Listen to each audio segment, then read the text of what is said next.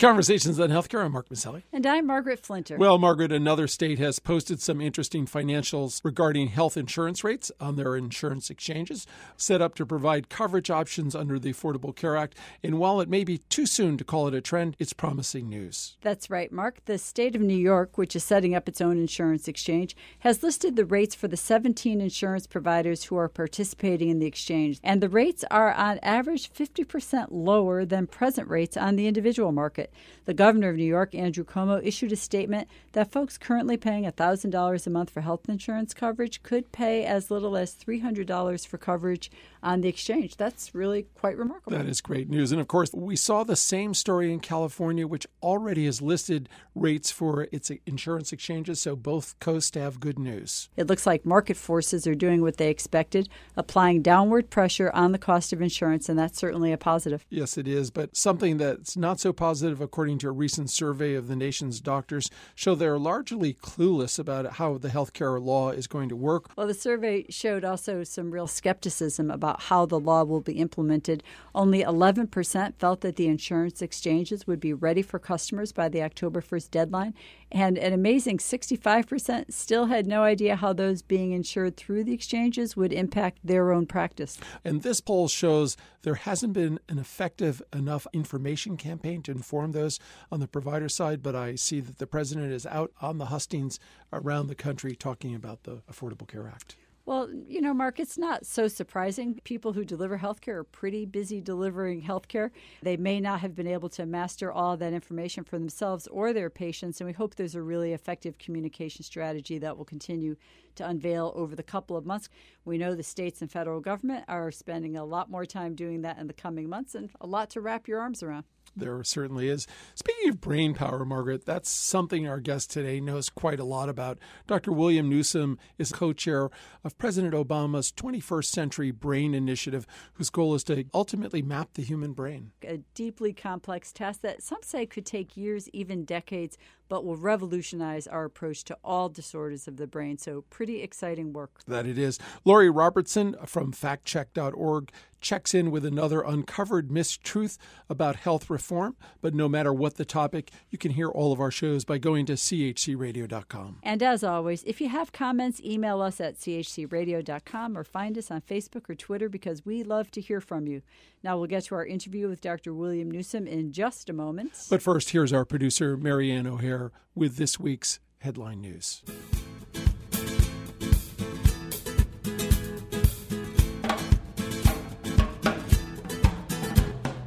I'm Marianne O'Hare with these healthcare headlines. Detroit's money woes and healthcare since the bankruptcy filing of the Motor City. Retirees living on a city pension, including health insurance coverage, are bracing for a hit. Officials handling the city's $18 billion budget shortfall are considering pension cutbacks. The question is, how much? The pension shortfall accounts for $3.5 billion of the $18 billion shortage. Many retirees faced with the prospect are thinking they'll have to find a job to offset those losses. Detroit's emergency city manager is calling for significant cuts. Significant cuts in insurance rates have been revealed in New York State, which unveiled some of the pricing for the insurance exchanges being set up in the Empire State. Governor Andrew Cuomo announcing rates for those seeking coverage on the exchange in New York will average about 50% less than rates on the open individual market. But analysts warn that dramatic drop may not be repeated elsewhere like it has in California and New York. And one state's coverage vacuum has created a business opportunity. Humana is going to cover those parts of Mississippi left uncovered in that southern state. Mississippi is neither setting up an exchange or expanding Medicaid to include more coverage for those living close to the poverty line, leaving tens of thousands of residents without any other option, thus having them remain uninsured. Humana says it will sell subsidized coverage to the 36 counties that would have been left out of the game. And 3D printing and the old-fashioned cast. Break an arm or a leg and plaster cast 6 to 8 weeks. It becomes increasingly itchy, cumbersome, stinky, uncomfortable. Enter the Cortex, a 3D printed custom cast. Seems simple enough. A person shows up at the ER with a broken bone. The doctor assesses the damage with an X-ray and then makes a 3D scan of the limb. With a 3D printer, the doc prints out a made-to-order cast called the Cortex, snaps it into place, and voila, off they go. Patient gets a superhero-ish exoskeleton. It's sleek, breathable, durable, and perhaps best of all, shower-ready. Although admittedly harder to sign. I'm Marianne O'Hare with these healthcare headlines.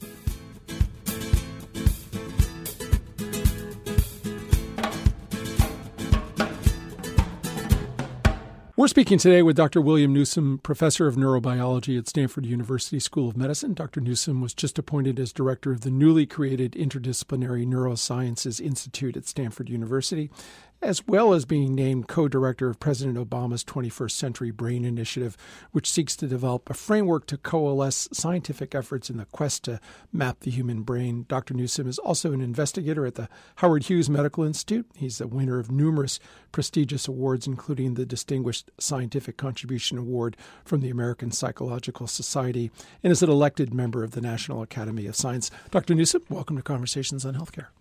I'm pleased to be here with you, Mark. Dr. Newsome, congratulations on your selection by President Obama to be co-director of his $100 million 21st Century BRAIN Initiative, which is seeking multidisciplinary solutions to unraveling the mystery of the brain. The project's been likened in scope to the mapping of the human genome. We're fortunate to have Dr. Francis Collins in really describing that initiative. But currently, the nation spends about $5 billion a year on all kinds of brain research. So I've got to assume that this $100 million is going to have a synergistic effect. Tell us a little more about what sort of discoveries and payoffs you're hoping this project will yield. We're at a really unique time in the history of neuroscience. Those of us who've been in the field for a few decades really sense that the rate of change has been accelerating enormously in the last 5 years, and it's only the beginning of this acceleration. And the real difference maker here is the invention of new technologies that fundamentally allow neuroscientists to ask questions that we have only been able to wonder about and reflect about in the past, but now we can really ask them experimentally. And very new things are happening. There is change afoot, and it's making many of us who are experimentalists have to rethink what it means to be an experimental neuroscientist and what questions we should be asking. And I think that what we're shooting for here is really nothing less than a revolutionary kind of understanding about how all of this electrical activity in our brains makes possible the mental lives that we all have. Our thoughts, our aspirations, our goals, our memories, our ability to learn. We really want to understand the biological mechanisms that make these things possible, and these new fundamental technologies are going to be a quantum leap along the way here. And our charge from President Obama is really to try to understand the brain at this very basic level. I'm sure that these are going to have positive outcomes for our understanding of disease as well. Dr. Newsome, you've been, I think, quoted as saying that the complete mapping of the human brain won't take years like the Human Genome Project did. And I, of course, was prepared for you to then say it will only take a year or two. And instead, I think you've said it might take decades, which is why the president referred to this as a 21st century initiative. Now, I think you've also referred to the brain as a 3-pound mass of goo between the ears. Yes, exactly. But at the same time, as the most complex known entity in the universe. So let's talk about the complexity. What are the challenges? Why is it so hard? Why is it going to take decades, do you think? Yeah, well, you said the key word, Margaret. The key word there is complexity. So this 3 pounds of goo inside our head, and I refer to it as goo because that literally is its consistency. Neurosurgeons know that, it's about the consistency of Jell-O or toothpaste. But inside that 3 pounds, as you say, is the most complex entity in the universe that we know about.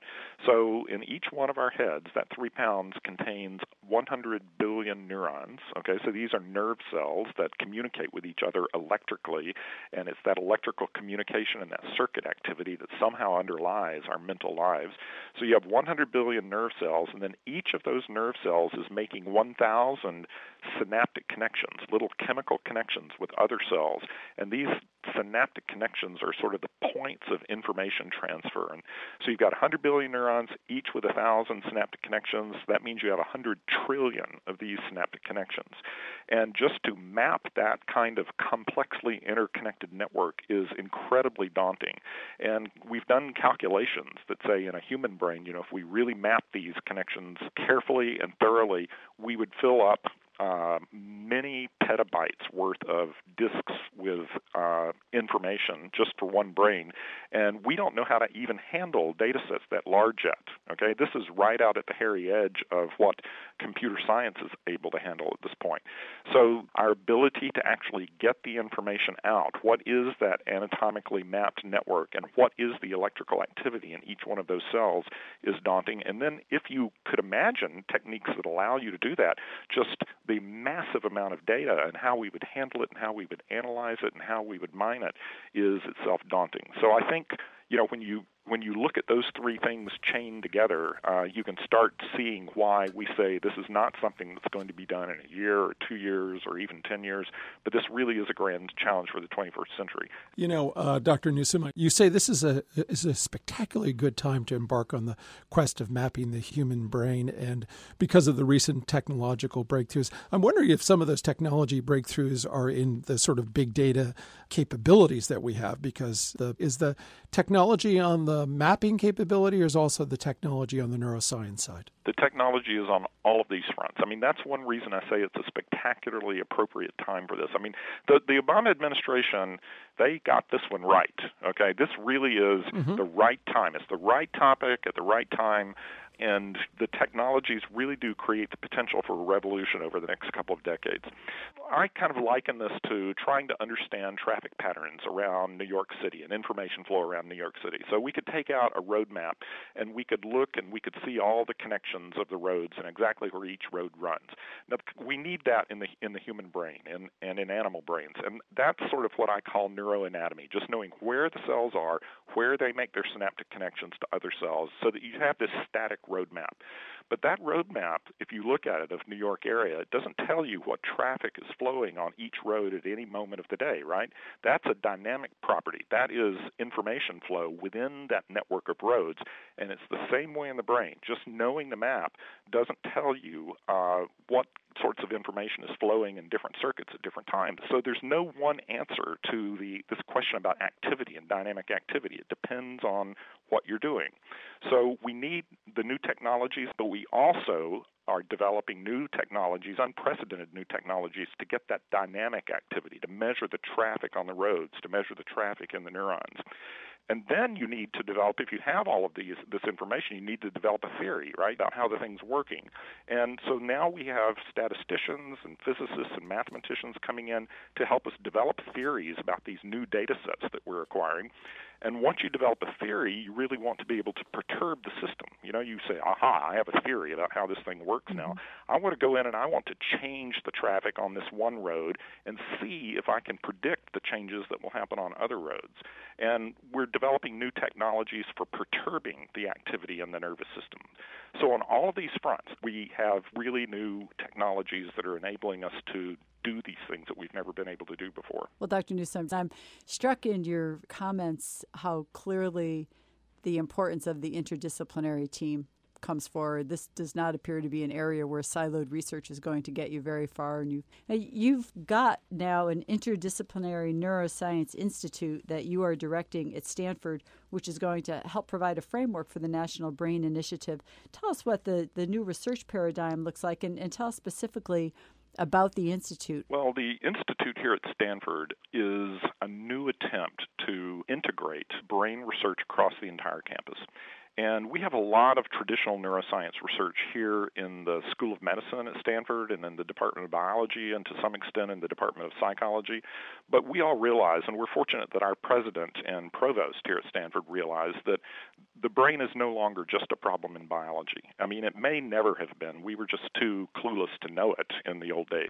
But today we realize, that these new technologies that are transforming our understanding are coming from all different directions. So the latest technologies that give give us the best mapping, this new clarity technique. That is fundamentally coming from chemists. It's coming from chemical treatments of the brain that render an animal brain, for example, transparent so that we can look all the way through it and trace these fiber pathways all the way through it without having to cut the brain up into little pieces and analyze the pieces individually.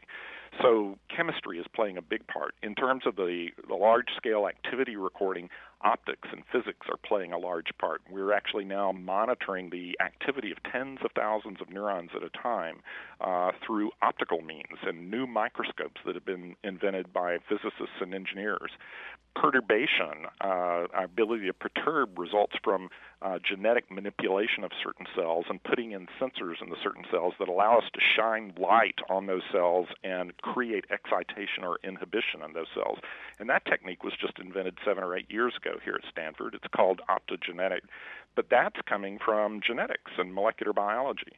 And when we get these reams of data, we have to involve the engineers. The electrical engineers help us make better electrical measurements. And then the electrical engineers and the computer scientists are teaching us about algorithms and about how to think. So we are trying to raise philanthropic funds and create pools of money that will incent our faculty to get out of these disciplinary silos, as you say. We want to create a new culture of brain science whereby electrical engineers and molecular biologists and traditional neuroscientists are working together in an iterative loop so that ideas flow from the theorists into the experimental labs. They get tested in the experimental labs. The results go back to the theorists, and the experimentalists say, hey, you guys were wrong about this. What's the deal? And have these iterative loops going back and forth between the physical scientists and the engineers and the experimental neuroscientists. And we need to prime that pump. So no matter how interested they are, if there's not some money to fuel the process, it's not going to go forward. And that incidentally plays right into the national Obama BRAIN Initiative, right? This is the kind of thing that the BRAIN Initiative should do nationally. We're speaking today with Dr. William Newsome, professor of neurobiology at Stanford University School of Medicine. Dr. Newsome was just appointed as director of the Interdisciplinary Neurosciences Institute at Stanford and also named co-director of President Obama's BRAIN Initiative, which seeks to develop a framework to coalesce scientific efforts in the quest to map the human brain, considered the last frontier of modern science. Dr. Newsome, I'd like to talk about the president's BRAIN Initiative. You talked earlier about pulling together the best and the brightest. And your co-director in this project is Dr. Corey Bargman, a noted neuroscientist from Rockefeller University. And the president referred to the two of you as a dream team. And you've said it's a daunting, even monumental task. So tell us, if you would, how your team is planning to undertake the challenges and where are you in the process at this moment? So Corey and I are chairs of a committee, a planning committee for the NIH. It's our task to sort of survey where the field is now, where the big opportunities lie, where the new technologies are creating opportunities that absolutely have to be exploited, and make recommendations to the U.S. government agencies about how to exploit this and where to go. We have a great committee of 12 people in addition to ourselves, representing all areas of neuroscience, and this is what Collins referred to as the dream team. It's an outstanding team. So one of the main things that we've done is realize we don't have all the answers on our committee, and we are opening this up to an outside process. So we're holding a series of workshops over the summer where we're inviting a dozen or so experts in each of 4 individual fields in to talk with us. So these experts give us talks about where they think their part of the field is and where it should go, and then we have 2 or 3 hours for afternoon discussion where we really sort of get into it and debate it. What are the merits of this approach versus the other approach? So we're getting this input from a large community. We've also got blog sites set up where we can get information from individuals. Later during the coming year, we'll be getting input from potential foundation and company partners, private company partners. That's one part of our charge. So we'll be looking carefully at that.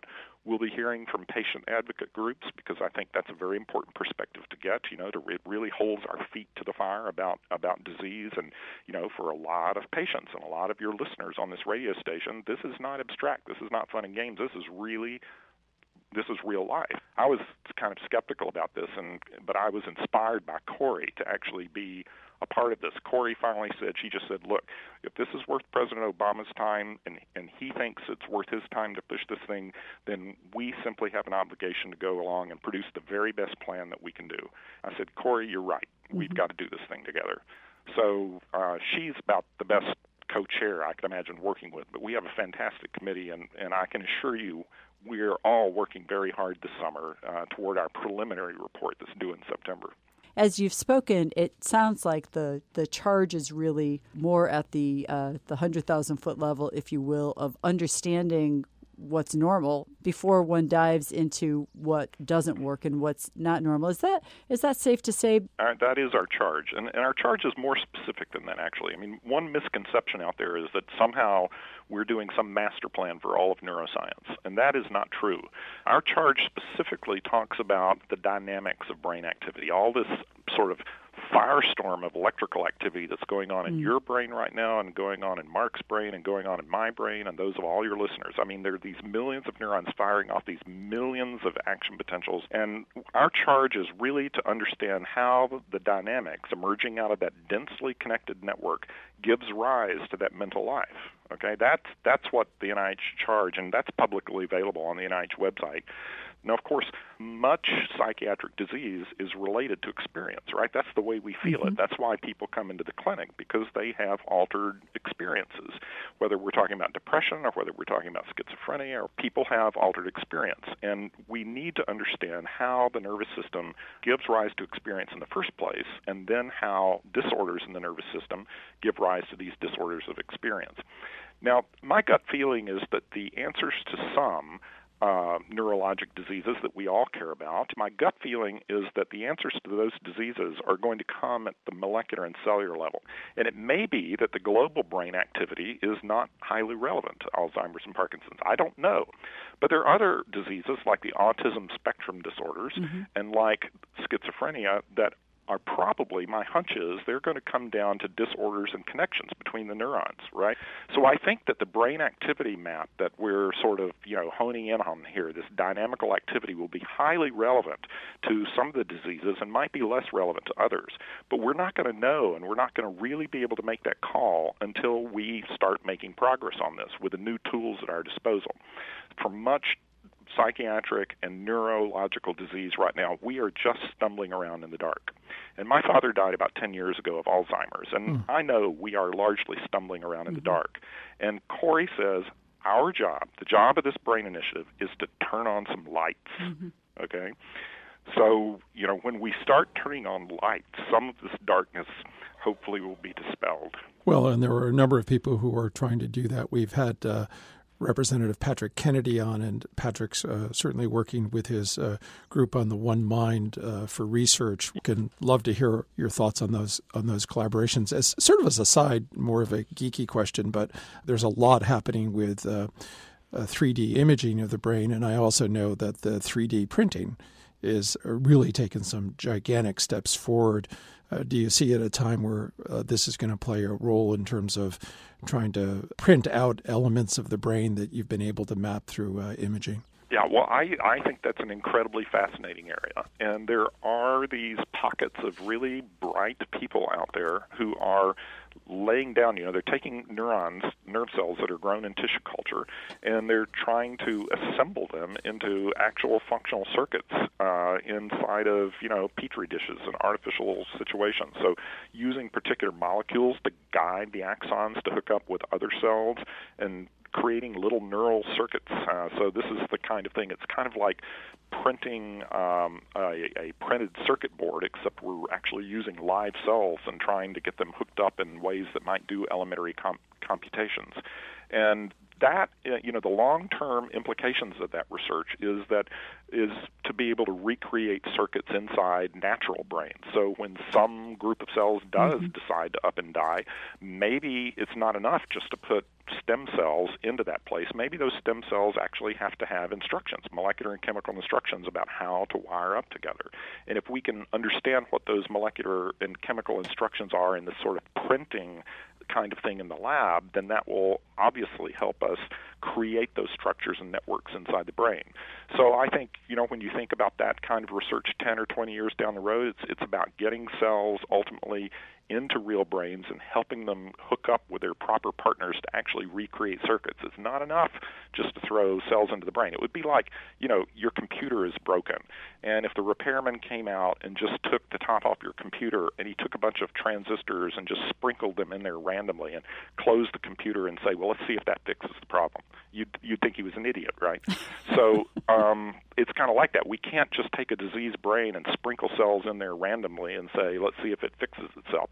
We actually have to know how to get those cells integrated into the circuitry in a way that will make the thing work. So that's the long-term goal of that kind of research, and I think it's a very promising one. We've been speaking today with Dr. William Newsome, professor of neurobiology at the Stanford University School of Medicine and co-director of President Obama's 21st Century BRAIN Initiative, which seeks to coalesce scientific efforts in the quest to map the human brain.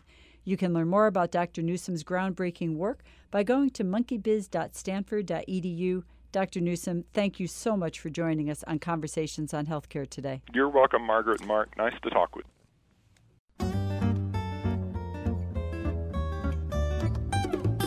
At Conversations on Healthcare, we want our audience to be truly in the know when it comes to the facts about healthcare reform and policy. Lori Robertson is an award-winning journalist and managing editor of factcheck.org, a nonpartisan, nonprofit consumer advocate for voters that aim to reduce the level of deception in U.S. politics. Lori, what have you got for us this week? Well, President Barack Obama recently spoke in glowing terms of how Americans could save money on premiums thanks to the Affordable Care Act. But he left out several details in praising the law. Obama said that 8.5 million rebates are being sent out to consumers, averaging about $100 each. He's referring to a requirement in the law that insurance companies spend at least 80% of premiums on health costs, as opposed to things like marketing, profits, or overhead. If insurers don't meet that 80% mark, they have to refund part of the premiums. This is the second year for such refunds. But 8.5 million Americans aren't going to receive rebate checks of $100 this summer. For one thing, the administration says the plan benefits 8.5 million Americans, but the $100 figure is per family, not per individual. All told, $500 million is being sent out. Also, not everyone gets a check. Americans who buy their own insurance will, and 2.7 million of consumers who will benefit from this aspect of the law do buy their own insurance. But the rest are on employer plans, and the rebates for these plans go to the employer. If employers pay part of the premium, they are entitled to part of the rebate. And any benefit for workers would have to be passed along through the employer. It's not exactly the same as receiving a check in the mail. Obama is right to say that this is a clear benefit of the law. Consumers will get rebates, and insurance companies are limited in how much premium dollars they can use for non-health-related costs. But the president doesn't quite tell the whole story. And that's my fact check for this week. I'm Lori Robertson, managing editor of factcheck.org. FactCheck.org is committed to factual accuracy from the country's major political players and is a project of the Annenberg Public Policy Center at the University of Pennsylvania. If you have a fact that you'd like checked, email us at chcradio.com. We'll have FactCheck.org's Lori Robertson check it out for you here on Conversations on Healthcare.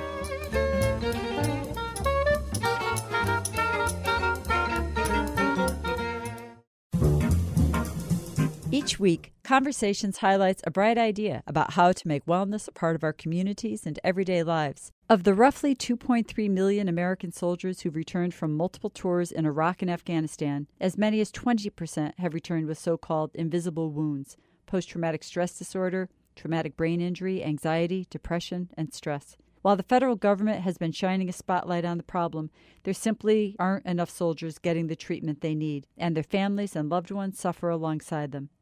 Dr. Barbara Van Dalen is a licensed clinical psychologist who saw the need growing and decided to do something about it.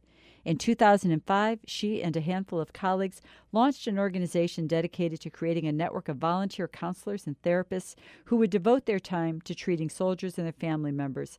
It's called Give an Hour. We are a national network of mental health professionals who provide free mental health services to our returning troops, their families, and their communities. And her organization has grown. She has created a network of 6,500 licensed therapists in all 50 states, the District of Columbia, Puerto Rico, and Guam, and they have provided thousands of hours of free therapy to all veterans who reach out to them.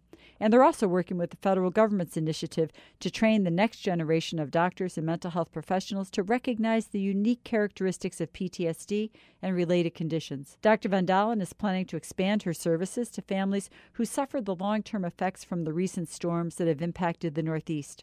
Her work landed her on Time magazine's 2012 list of the 100 most influential people in the world.